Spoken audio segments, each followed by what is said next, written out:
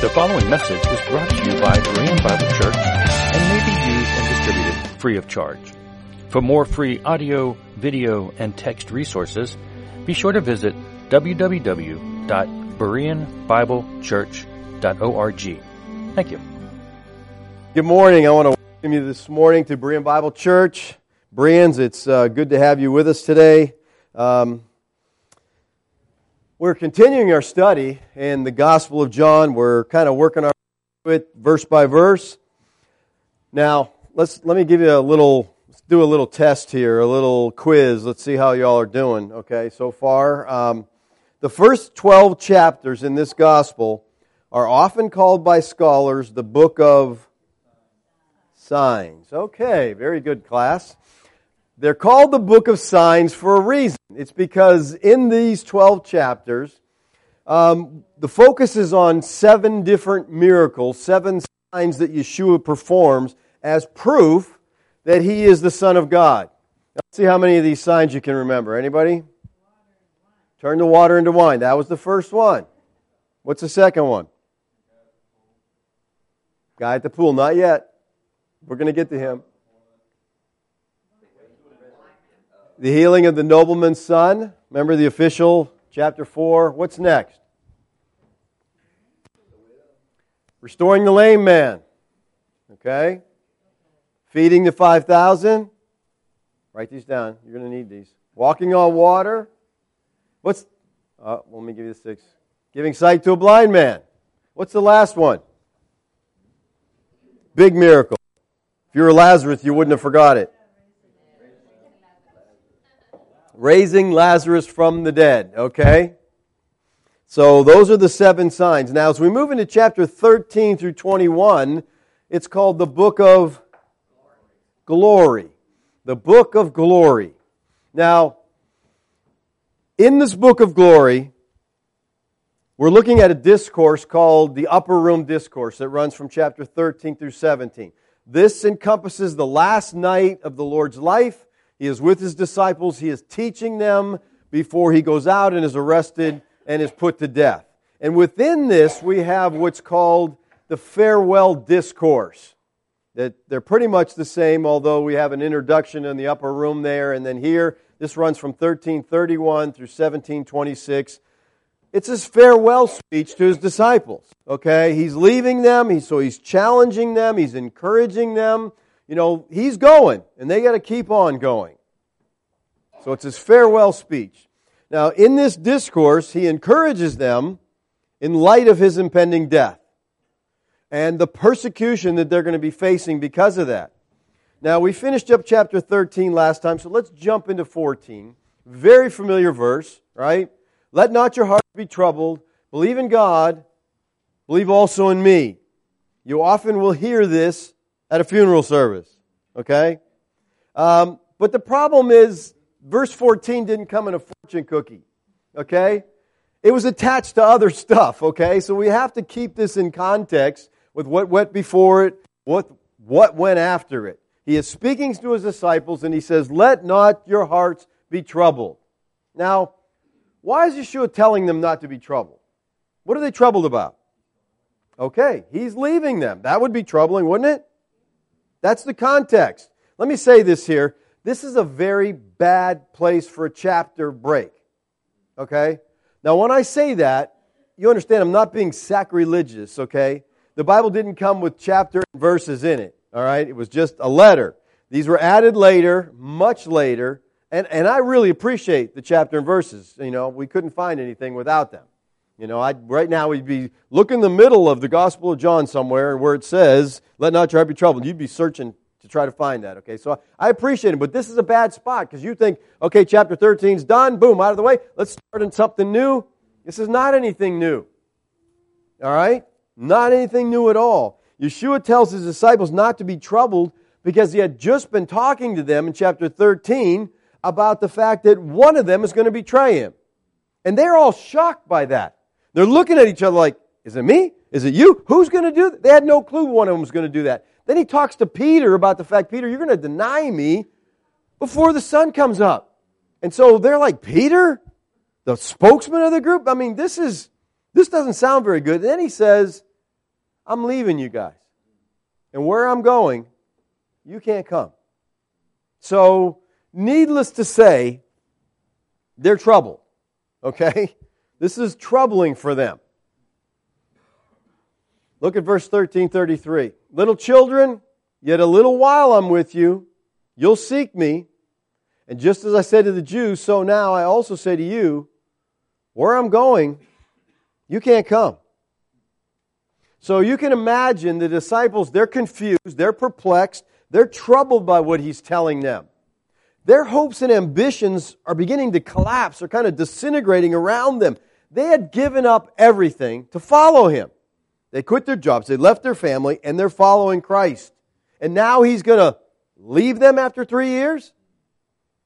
I mean, without Yeshua, I imagine they feared death for themselves. I mean, when you're with someone who can walk on water and raise the dead, you're probably pretty comfortable, being with them. What do I have to worry about, But he's leaving, and they're like, what happened to us now? I mean, are we going to be put to death? Are we going to be ostracized from the Jewish society? I mean, the leaders don't like him at all. What are we going to do? Where are we going to go? What about their dreams and their plans for Israel's future? I mean, it would be troubling. Yeshua understands they're deeply disturbed. And he wants to strengthen their faith to prepare them for what is coming. It's going to get worse. Okay? So he says to them, let not your heart be troubled. Your here is plural. He's talking to all of them. You guys, I don't want you to be troubled. Now the word troubled here is from the Greek word tarasso, which literally means to stir or agitate. It's used this way in John 5:4 of the angels stirring the water in the pool. Stir or agitate. In a figurative sense, it means to anguish, to be terrified, to be frightened or horrified. It's a strong word. Now the word tarasso here is a present passive imperative verb, which implies that, the passive voice implies that Yeshua had spoken to them about leaving them. That's what's causing the trouble. All right? It wasn't caused by themselves, it's passive voice. It's being brought on them. Now Yeshua's word to them is a command. It's an imperative mode. It literally could be translated like this. Stop being troubled. Stop it. But they're like, well, quit telling us stuff like this and we'll stop, We don't like to hear this stuff. This is an action in progress, it's present tense, that needs to halt. You guys need to stop being troubled. Now what's interesting here is the word tarasso is a word that has just been used 3 times in the immediate preceding context about our Lord, about His distress. He talked about the Lord's distress in Lazarus' death in John 11:33. It says, when Yeshua saw her weeping, and the Jews who had come with her also weeping, he was deeply moved in his spirit and greatly troubled. Tarasso, same word. When the Greeks came and he sensed that the cross was eminently approaching, he said, now is my soul troubled. Tarasso. It's used in Yeshua's distress when he gave the prediction of his betrayal by one of the 12 in John 13:21. So Yeshua understood what it meant to be troubled. He'd experienced this. He went through the experiences of life, all the things that we feel and experience. He's been there. Now, if this word tarasso is used of Yeshua 3 times in the preceding context, how can he command the disciples not to be tarasso? I mean, he commands them not to be. Well, remember I said tarasso literally means to stir or agitate. It could be translated as anguish, terrified, frightened. I would say that there is a righteous stirring or agitation caused by holiness and love. I mean, we see things and we get agitated about them because, we know that's not what God's Word says the way it should be. We see abortion and we're troubled. Why are people killing these children?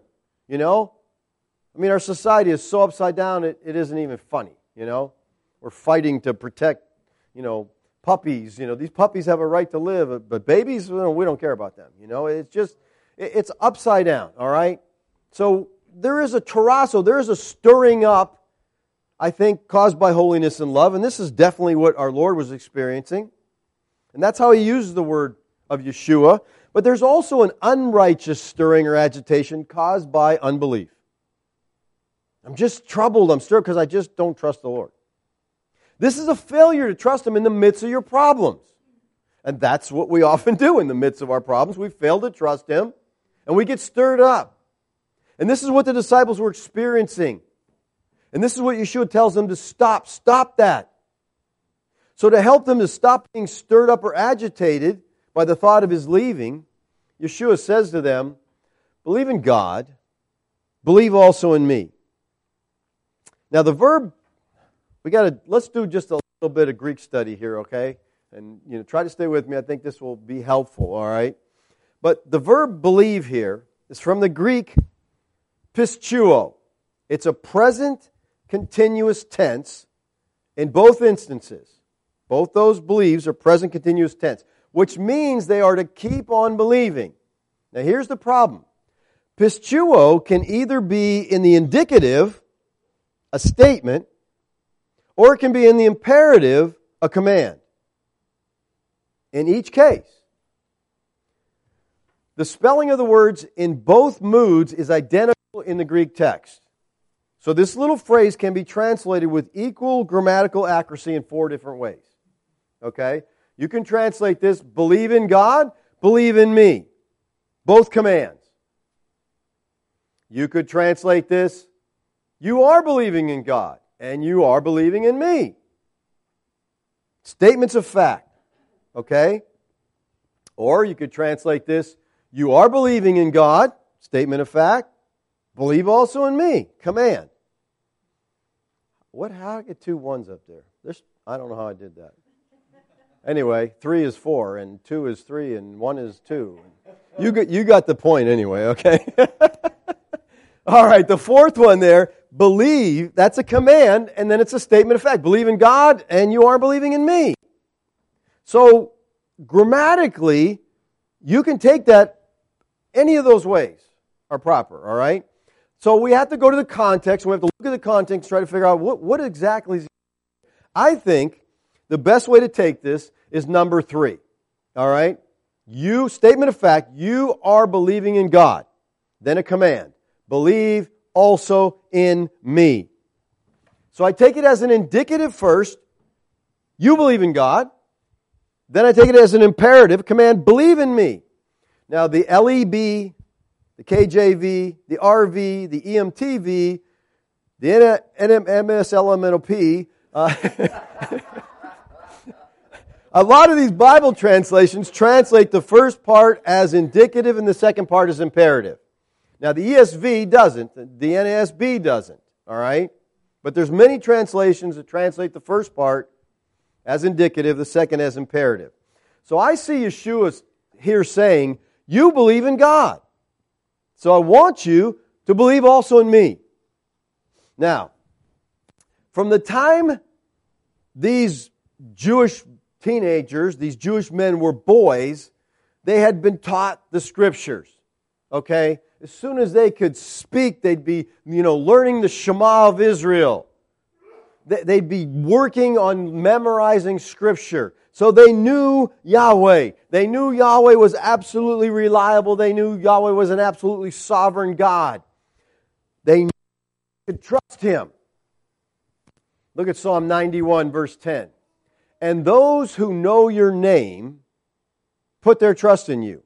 For you, O Yahweh, have not forsaken those who seek you.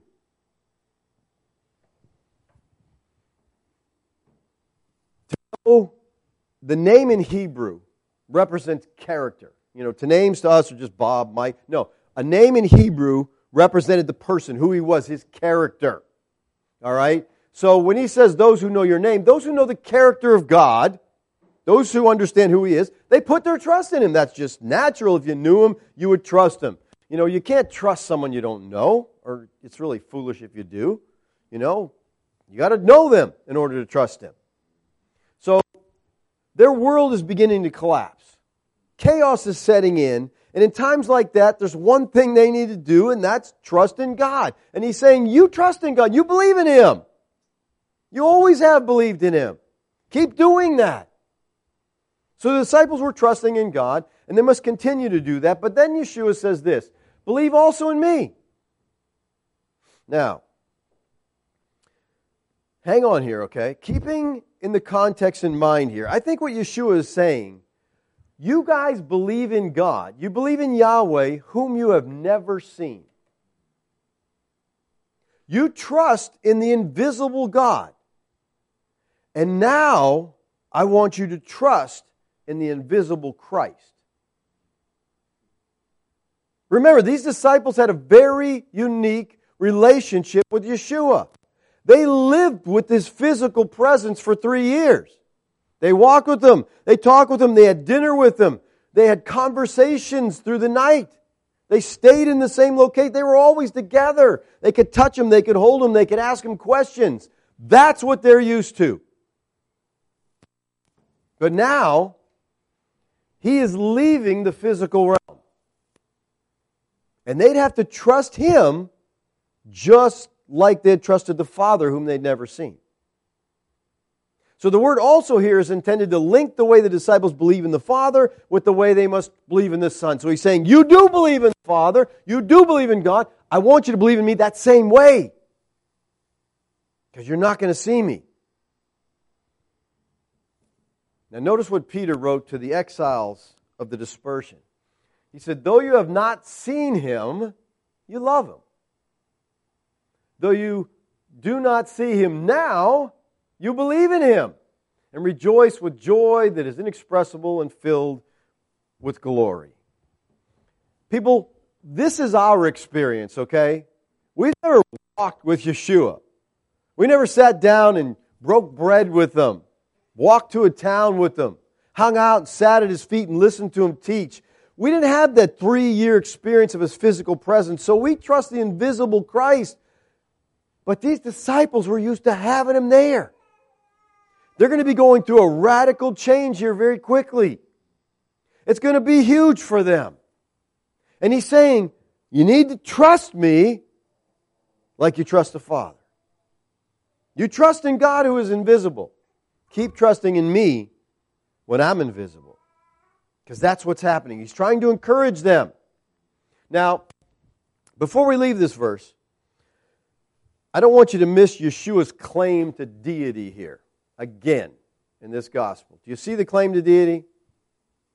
Well, He's urging them to trust Him the same way they trust God. Why would they do that? Because He's telling His disciples, I am God. Trust me. And Lazarus, all the way through this gospel, makes the case that Yeshua is God.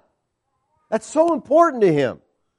He began the book by saying this, in the beginning was the Word, and the Word was with God, and the Word was God. And he means Yahweh here, the God of Israel.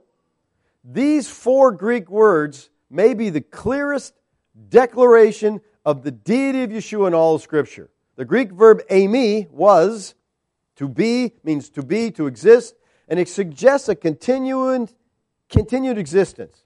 So the Word always existed. The Word was God, always was God, always will be God. Lazarus does not say, and the Word was divine. And the Word was like God. The Word was just under God. No. He makes the bold statement, the Word was God. He leaves no room for anyone to see Yeshua in any way other than God. That's who He is. And again, we've hammered that. I'll keep doing it as we go through this.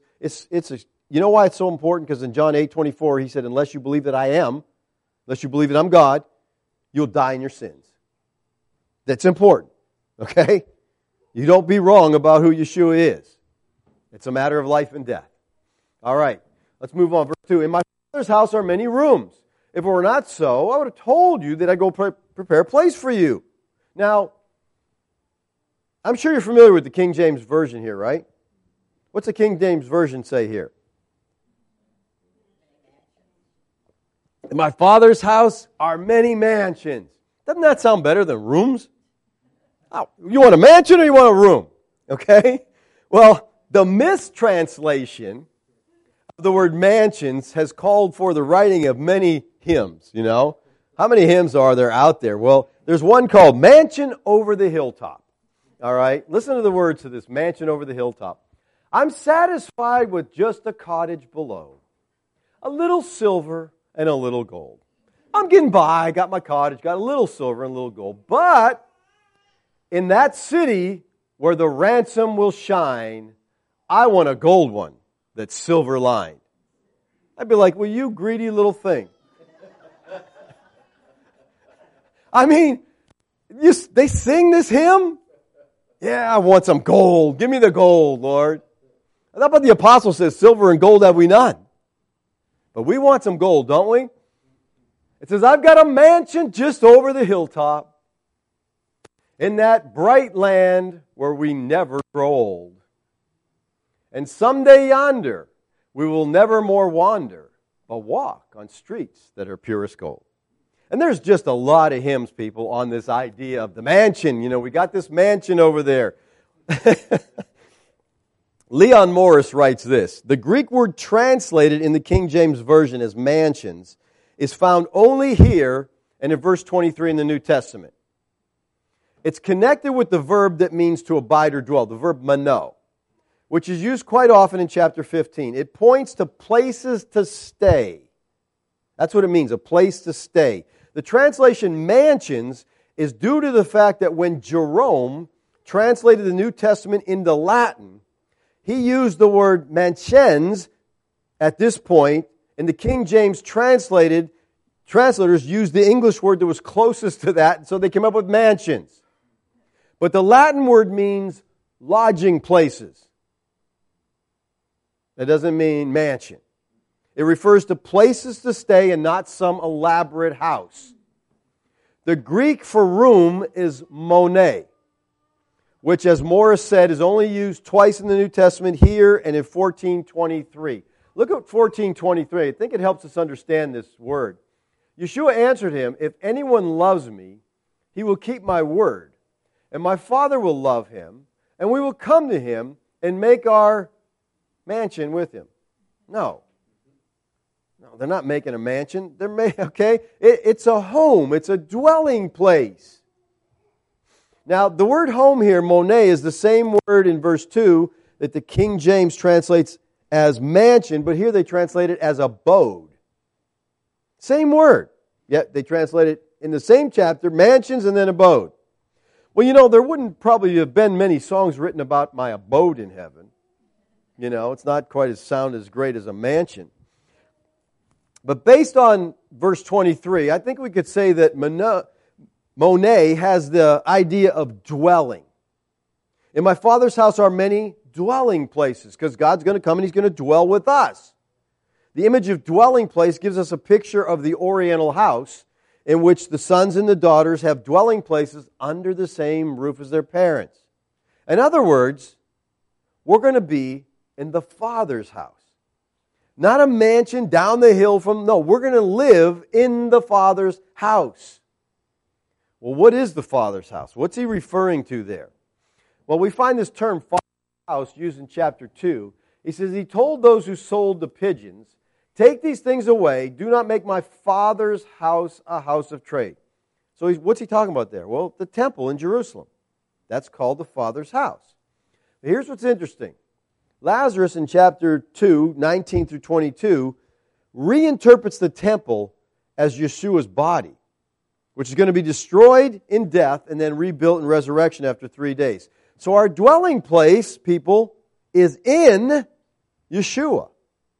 Okay, He is the new temple. We saw that when we were in chapter 2. Now, the temple at Jerusalem is called the Father's house, but it's only a copy. All right, we see that in Hebrews 9:23. Thus, it was necessary for the copies of the heavenly things to be purified with these rites, but the heavenly things themselves with better sacrifices than these. So you have the copy and then you have the heavenly realities. The temple was just a copy of the heavenly things. Look at Hebrews 9:24. For Christ has entered not into the holy place made with hands, which are copies of the true things, but into heaven itself now to appear in the presence of God on our behalf. So Christ has gone into heaven itself. The temple was the Father's house in the sense that it was a copy of the Father's house, which is heaven. So when he's talking about his Father's house, that's what he's talking about, heaven. Yeshua cleansed the Father's house on earth and then destroyed the copy so that he might gather together his people into the place that he'd prepared for them in heaven.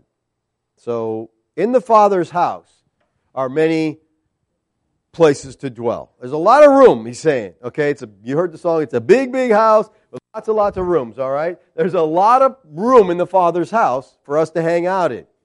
Plenty of room in the Father's house. And that's what he's saying here. If it were not so, would I have told you that I go prepare a place for you? In other words, there's plenty of room for everybody. I would have told you if it's different than that. All right? So in his Father's house there are a lot of rooms. And he says in verse 3, and if I go and prepare a place for you. So he's told him he's leaving. Now he's saying, the reason I'm going, I'm going to prepare a place for you. And I'm going to come again and will take you to myself, that where I am, there you may be also. Now that had to be comforting to them. Oh, he's leaving, but he's going to come back and get us. All right? Because the thing that was troubling their hearts is, we're not going to be with the Lord anymore. So our Lord tells them, don't worry. Coming back soon, I'm going to get you to be with me. All right, he says, if I go and prepare a place for you. How was Yeshua going to prepare a place for them? Was he going to the Father's house and then, take out his hammer and start adding some rooms on? Yeah. No, I don't believe he was. That's the whole thing. Most people look at Yeshua as a carpenter. He's probably more a brick mason than a carpenter. Everything was stones over there, all right? They built with stones, okay? So the place that he talks about going is the Father's house in heaven. That already existed when Yeshua said these words. So what he means by going to prepare a place for them is, I'm going to the cross. Okay? Because until I go to the cross, you can't get into heaven. So I'm preparing a place so you can get into that place. It's the cross, it's the resurrection, it's the ascension, it's the return, it's the Christ event. I'm going to do that. That's preparation for believers to join Him. So that's what He means. I'm going to prepare a place. I'm not going to add on some rooms. I'm not going to build you a mansion down the street. I'm not going to do it. I'm making a way for you to enter into the presence of God. And He says, I'm going to come again. I'm going to take you to myself, that where I am, there you may be also. Now, He's coming again. What return is He talking about here? Well, some interpreters view this return as the rapture. Okay, this is a rapture of the church. That's what He's talking about. Others say, no, it's referring to His second coming. Another view is that He's speaking of the believer's death. Okay, when they die, they'll go be with Him. So what is this talking about? Well, let's start with the rapture first. This rapture of the church idea is not a historical teaching. All right? This rapture theology has only been around for the past couple hundred years. And listen to this, predominantly in America. This is an American idea, all right? The biblical scholar N.T. Wright refers to the rapture as an American obsession.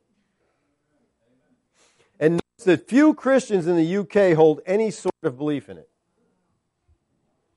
I guess the brothers across the pond are a little sharper than we are in some things, huh? Yeah. All right, this is the verse that this whole rapture thing comes from. 1 Thessalonians 4:17. Then we who are alive, who are left, will be caught up together with them in the clouds to meet the Lord in the air, and so shall we always be with the Lord. All right, the words caught up here is the Greek word harpazo, and it means to snatch away. This is where the word rapture comes from. Now we have to ask, what does the Bible mean when it says that we'll be caught up together to meet the Lord in the air? Does this mean we'll be physically sucked up into the sky? Is that what he's talking about? What does the word air mean? Is it our atmosphere? The air we breathe? Well, if you look at other uses of this word, for example, in Ephesians 2:2, the word air is used as another word for the heavenly or the spiritual realm. Okay? So we're going to be caught up into the spiritual realm. That's what's going to happen. Not sucked up off the face of the ground, pulled up into the air. It's not our physical body that is raptured. It's the Christian himself who is raptured as he's brought into the presence of the Lord. The dead believers were resurrected when Christ returned. All other Christians were caught up at that time. Now, our text in John 14 is talking about Yeshua's second advent. He's talking about the parousia. He's talking about the second coming. This is going to take place at the end of the Old Covenant age. All right? The New Covenant age has no last days, no end times. Why? Because it's an everlasting covenant.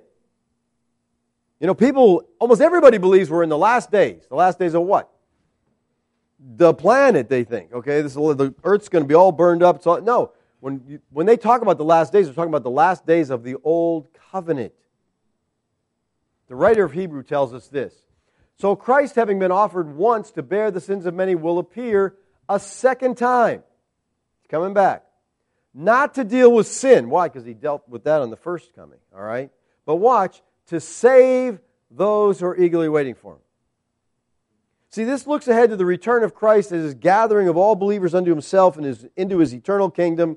It's at that time that salvation is complete. See, the first century believers lived in what was called the transition period. The new covenant had been inaugurated at Pentecost. But salvation was not complete until it was consummated 40 years later at AD 70 with the return of Christ. Until Christ came back, salvation was a promised event, but it was not completed. Look at what the Scriptures say. Luke 18:30. Who will not receive many times more in this time, and in the age to come, eternal life. See, they don't get eternal life till the age to come. Now, that was the age to come for them, which is the age that we live in. Eternal life came with the consummated new covenant age in AD 70. So when Christ says, I'm going to begin, I'm going to take you to myself, that where I am you may be also, He's talking about the second coming at the end of the Jewish age, when He will gather all believers unto Himself and bring them into His eternal kingdom. That's the Father's house, which is heaven. Like I said, those saints that had died, that were dead, were taken from Sheol into the Father's house, into the presence of God in heaven. Those who were alive were given eternal life. All right? So they were seated with Christ in heavenly places at that time. From then on, from AD 70 on, when someone trusts Christ, they are immediately brought into the spiritual realm, given eternal life, seated with Christ in the heavenly places, and that's our existence until we die here physically and then move there for the rest of our lives. So, Him saying this to the disciples has to be comforting. He's going to come back. He's going to get them. They're like, okay, you're not going to just leave us here alone then. And it's going to get more comforting as it goes in, because He's going to talk about the Spirit. I'm going to send you the Spirit to take care of you while I'm gone. All right? He's going to come back and get them. He says that where I am, you may be also. Now, people, this is the simplest, and in a sense, the greatest description of what heaven is like. Heaven is to be with Christ. Wherever Christ is, that's heaven. Okay? We're going to be with Him where He is. Now, Yeshua's announcement of preparing a place for them and then returning to get them is reminiscent of the preparation the first century bridegroom would make after the acceptance of the betrothal contract. Don't think anything the way we do things, okay? The betrothal was legally binding, but they would get betrothed, then the husband would leave. He'd go back to the father's house, and he would prepare a place for the bride. And then when the father said the time was right, he would go back and get his bride and take her to the Father's house. And in the same way, Yeshua prepared a place for His bride, the church, and then came back and took them to be in the Father's house in AD 70, at the end of that Jewish age, that Old Covenant age. And then Yeshua says to him, I'm going to prepare this place. And He goes, you know the way where I'm going. Now, the way here He was going was the cross, the resurrection. They'd already talked about that. He told them this back in chapter 12, verse 32. And I, when I am lifted up from the earth, will draw all people to myself. He said this to show them by what kind of death He was going to die. He's going to draw people. He's going to be lifted up on the cross. He's going to draw people. The disciples didn't understand at this time that Yeshua was the way to the Father via the cross. So, the way to the Father was through the cross. For us, as Christians, our way to the Father is through the Son. We trust in Him. And even though they didn't realize, they knew the way because they knew Christ. Well, Thomas speaks up and he says, Lord, we don't know where you're going. How can we know the way? Now, Yeshua says you know the way. Thomas says you don't. Which one of them you think is right? Well, Thomas is wrong here, okay? They did know where Yeshua was going over and over. He had taught them that He had come from the Father. He was going back to the Father. So they did know that, but they're stressed out right now. So they're like, Lord, you got to be more specific. How's this going to work out? Look at John 7:33. Yeshua said, I will be with you a little longer. And then I'm going to Him who sent me. You will seek me, and you'll not find me. Where I am, you can't come. All right? Going to Him. Thomas is perplexed, just as the rest of the disciples are perplexed. So he asks, can I get some clarification on this?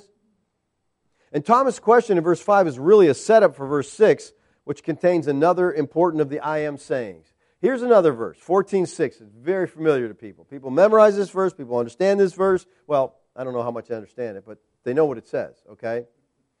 Yeshua said to him, we don't know the way. And so Yeshua says, I am the way and the truth and the life. Nobody comes to the Father except through me. Now, this is the sixth of the I am with a predicate nominative. And the use of I am is a clear reference to the divine name of Yahweh. Points back to Exodus 3:13 where Yahweh says, I am who I am. All right? So every time Yeshua uses this expression, and He uses it, I think about 14 times in the Gospel of John, He's saying, I am Yahweh. I am the God of Israel in the flesh. I'm the way to the Father. All right? He says, I'm the way, the truth, and the life. Now, commenting on this, Hall Harris writes this. However, the context suggests that the three ideas are not strictly coordinate. The next statement, no one comes to the Father except through me, seems to relate primarily to the first predicate, I am the way. Thus, we suggest that the two remaining predicates, the truth and the life, are epigetical of explanatory to the first, I am the way, that is, the truth and the life. So Yeshua is saying, stop being troubled, guys, about my departure. Continue to trust me as you trust in the invisible God.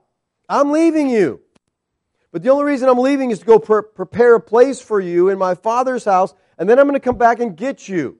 And you know the way. But then Thomas says, how can we know the way? To which Yeshua responds, I am the way. That's how you know it. You know me, you know the way. See, this is an exclusive, absolute statement. Yeshua and He alone is the way. It's not I am a way. I am the way, the only way. Now, the Greek here for way is hados, and it means a road or a way. The only way you can get there. Yeshua is saying, I'm the only way to the Father. Now, this is similar to what we've already seen Him say in John 10, where He says, I'm the door. If anyone enters by me, he will be saved, will go in and out and find pasture. He's the door. There's the only door, again. The only way to eternal life. Now compare this with what Yeshua taught back in Matthew 7. He says, enter by the narrow gate, for the gate is wide and the way is easy that leads to destruction. And those who enter by it are many. For the gate is narrow and the way is hard that leads to life, and those who find it are few. So He warns them, you need to start out right by entering through the narrow gate. Now, in light of the rest of the New Testament, this could refer to man's narrow and restricted way to God, which is, listen, it's Christ. That's it. That's narrow. That's restricted. You only come through Christ. You can't come any other way. It's not by your works, not by your baptism, not by your church. None of these things work. It's only Christ. You know, before the title Christian was adopted by the believers in the church of Antioch, they used to call themselves the Way. I think that's a pretty cool title. Their founder was the way. They said the church is the way because they were proclaiming the gospel of Christ. So Yeshua says, I'm the way and the truth and the life. Now within the context, as Harris said, the most important term is the way. The other two terms explain how Yeshua is the way. The way is more dominant in view of Thomas' question. Thomas says, how do we know the way? And he says, I am the way. All right? The others are a relative position, truth and life. So Yeshua is the way to God because He is the truth from God and the life from God. He is the truth because He embodies God's supreme revelation. He is the life because He contains and imparts divine life. Yeshua here is summarizing and connecting many of the revelations about Himself that He had previously given. To know Yeshua is to know the way to the Father. For He is the way.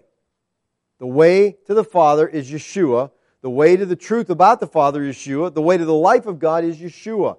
In John 5:26, Yeshua said this, For as the Father has life in Himself, so He has granted the Son also to have life in Himself. He has life, He gives it to whom He wishes. 5:21, He says, For as the Father raises the dead and gives them life, so also the Son gives life to whom He will. So again, Yeshua makes a claim that excludes all but Himself as the source of a real relationship to God. He and He alone is the life. Apart from Him, there's no spiritual life. Apart from Him, there is only spiritual death. In 1 John 5:12, He says this, Whoever has the Son has life. Whoever does not have the Son does not have life. So John 14:6 sums up most of the Christology of John's Gospel. It's very closely related to the prologue. He says this same stuff in the very beginning in the prologue. Now he's just kind of saying it again, but it just kind of wraps a lot of stuff up. Let me share with you the meditation of Thomas à Kempis on this verse. I thought it was pretty interesting. He says, Follow thou me, I am the way and the truth and the life. Without the way there is no going. Without the truth there is no knowing. Without the life there is no living. I am the way which thou must follow, the truth which thou must believe, the life which thou must hope. I am the inviolable way, the infallible truth, the never-ending life. I am the straightest way, the sovereign truth, life true, life blessed, life uncreated. Pretty good, Thomas. Then Yeshua says this, No man comes to the Father except through me. All right, Yeshua's claim here renders invalid all other offers of spiritual salvation. All other ways are canceled out by this. This exclusive and judgmental nature of this claim is abhorrent to our humanistic, postmodern, post-Christian society with its non-discriminatory, live and let live, all roads lead to God mentality. This is a dogmatic statement. Nobody comes to God except through me. That's it. You know, a lot of people want to, I believe in Jesus, and I believe in this, and I believe in that, and I believe in all these things. Well, that's not how it works. He's the only way. It's a dogmatic statement. It really is. But in this statement, Yeshua clearly affirming there's no other path linking heaven and earth but Himself. He's the only way you're going to get there, people. It's through Christ. Salvation doesn't come as, listen, the Jews of those days believed, through the law. He's telling them, no, you don't get there through the law. You only get to the Father through me. Well, what about the sacrificial system? No, that's no good anymore. You only get there through me because I'm the ultimate sacrifice. The religious practices, none of that. The overthrow of foreign oppressors. They all connected this in the first century. He said, none of those ways work. Is there any other way? Is there any other means to salvation except through Yeshua of Nazareth? No. That's what that says. That's not hard to understand right there. There's no way except Yeshua. Peter will affirm this truth in his great homily before the high priest in the Sanhedrin in Acts 4. He says this, There is salvation in no one else. For there is no other name under heaven given among men by which we must be saved. Eternal life? Eternal forgiveness is only available through Christ. The question had been, in what name has this lame man been healed? And this replies, that the only name that heals, the only name that saves, is Yeshua. That's it. No one comes to the Father but by me.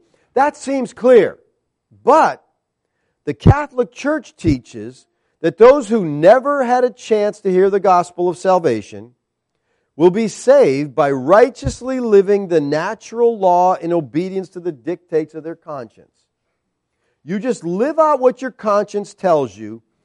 The Catechism of the Catholic Church, number 847, this is official Catholic doctrine, states this. This affirmation is not aimed at those who, through no fault of their own, see, you got these people that there's no fault, they didn't do anything wrong. No fault of your own, do not know Christ and His church. Those who, through no fault of their own, do not know the gospel of Christ or His church, but who nevertheless seek God with a sincere heart. What's wrong with that? Paul wrote in Romans, no man seeks after God. But the Catholic Church says, for those who do seek Him, well, none do. So we could just stop right there, all right? But they go on, and moved by grace, try in their actions to do His will as they know it through the dictates of their conscience. Those two may achieve eternal salvation. So according to the Catholic doctrine, you can come to the Father apart from Christ. And you see, it's through the dictates of your conscience. You're doing what your conscience tells you. What's the problem with that? The conscience is programmed by what you put in it.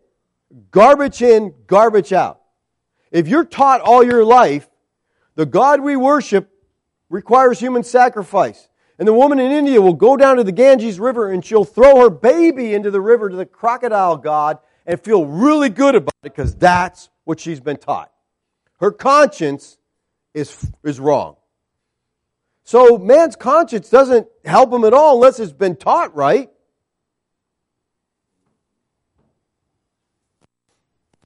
So obeying your conscience is not going to get you there. When Christ says, that's it, I'm the only way, that's what He means. He doesn't mean you can go around it if you don't know the gospel. If you've never heard the gospel, that's okay. You can get there your own way. Well, it's not only the Catholics, okay, who are messed up on this. There's something called the two-covenant theology, which teaches that there's two separate covenants.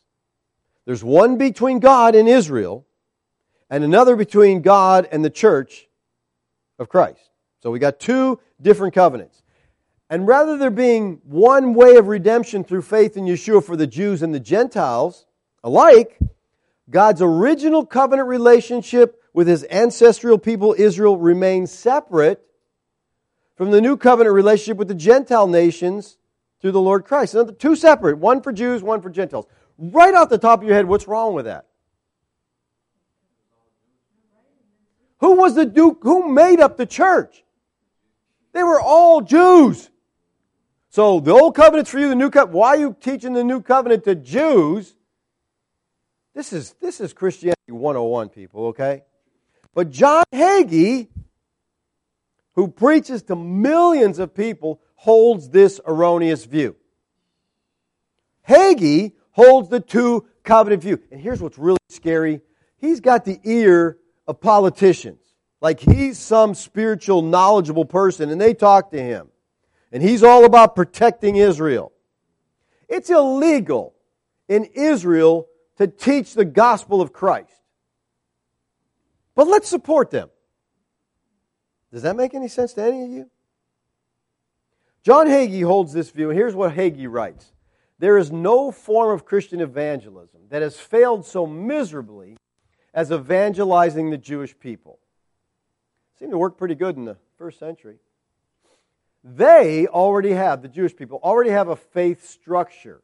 Everyone else, if you're not Jewish, everybody else, whether you're Buddhist or Baha'i, you need to believe in Jesus. Everybody needs to believe in Jesus, he says, but not Jews. Jews already have a covenant with God that has never been replaced by Christianity. So the Jews don't need the gospel. So I'm like, Yeshua, what are you doing talking to all those Jews? They don't need you. When he said, I'm the way, the truth, and the life, except for Jews, you got a different way, truth, and life. But he's talking to Jews when he says that. So this is totally confusing and it makes no sense. What is wrong with Hagee? I mean, does he know how to read?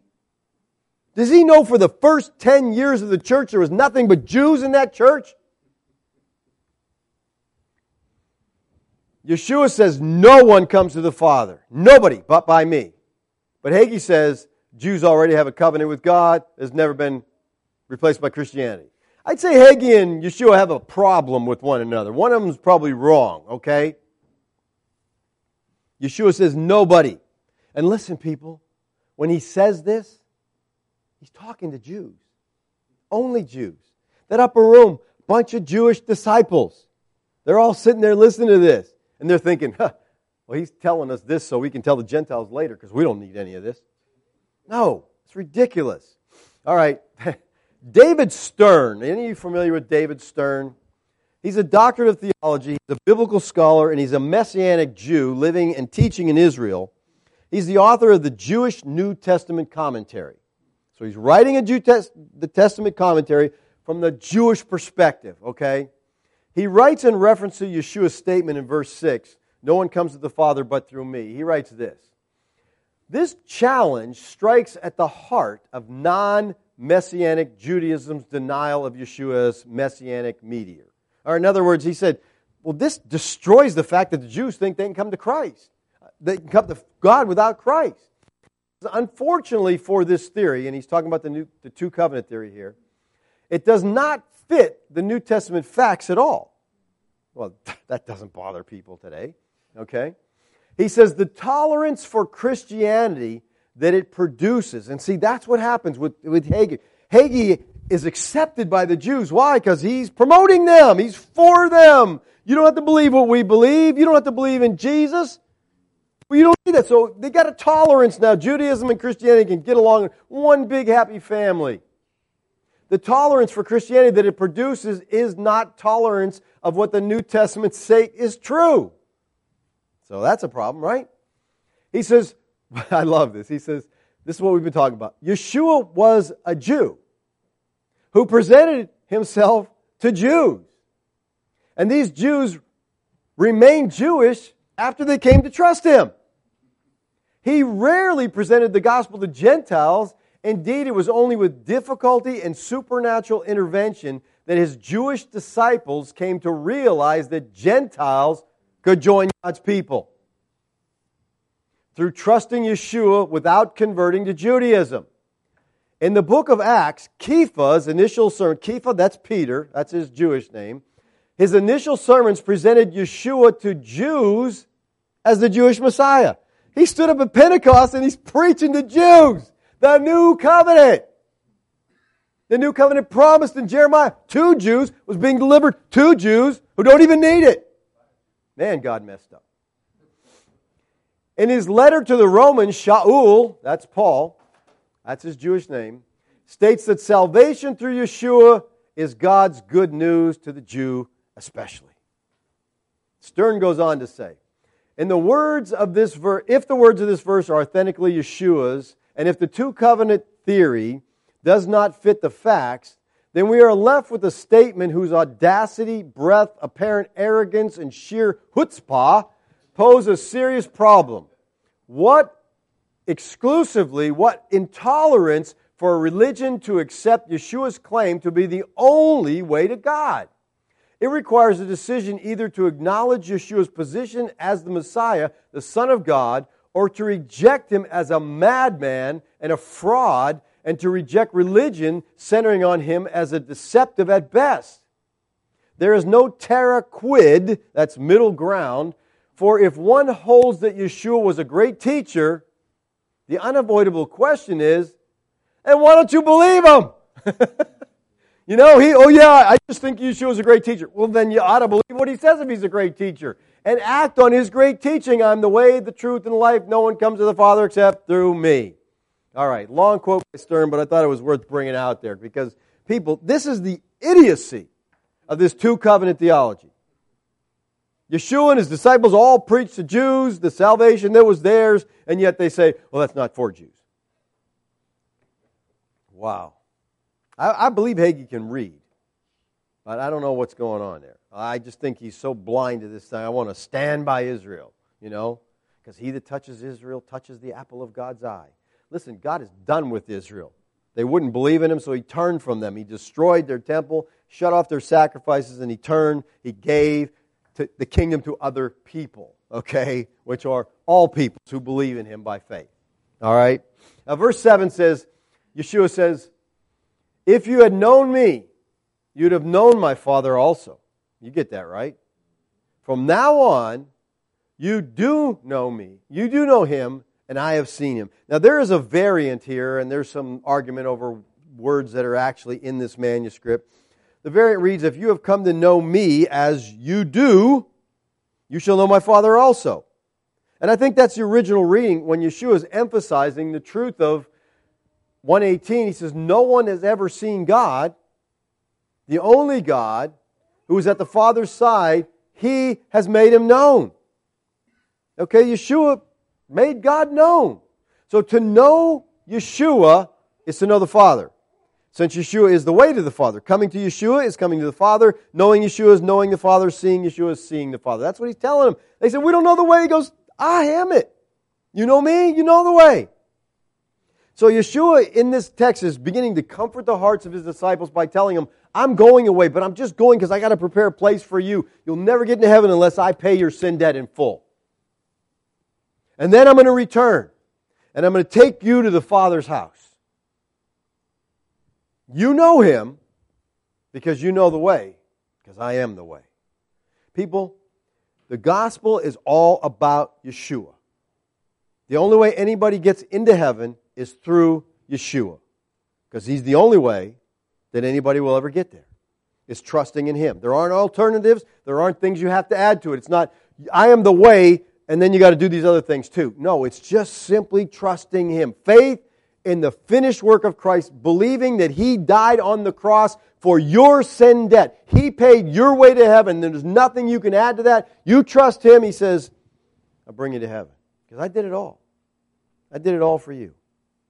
It's all about him. And it's just sad that we got these preachers today with huge pulpits and big voices proclaiming a doctrine that's blasphemous. Goes totally against the New Testament.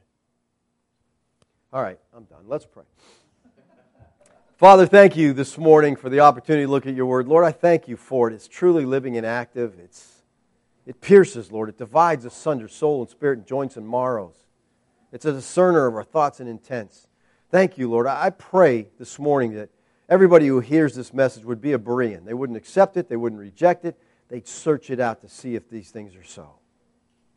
Father, I can't imagine what it would have been like to walk with you, have fellowship with you, sit and eat meals with you, walk through the countryside, listen to you teach for 3 years, and then find out that you were leaving. And as Yeshua encouraged those men, believe in me the way you believe in the Father, because I'm no longer going to be with you in presence. Thank you, Lord, that even though we don't see you, we believe. We trust you, Lord. Thank you for your grace to us. Amen.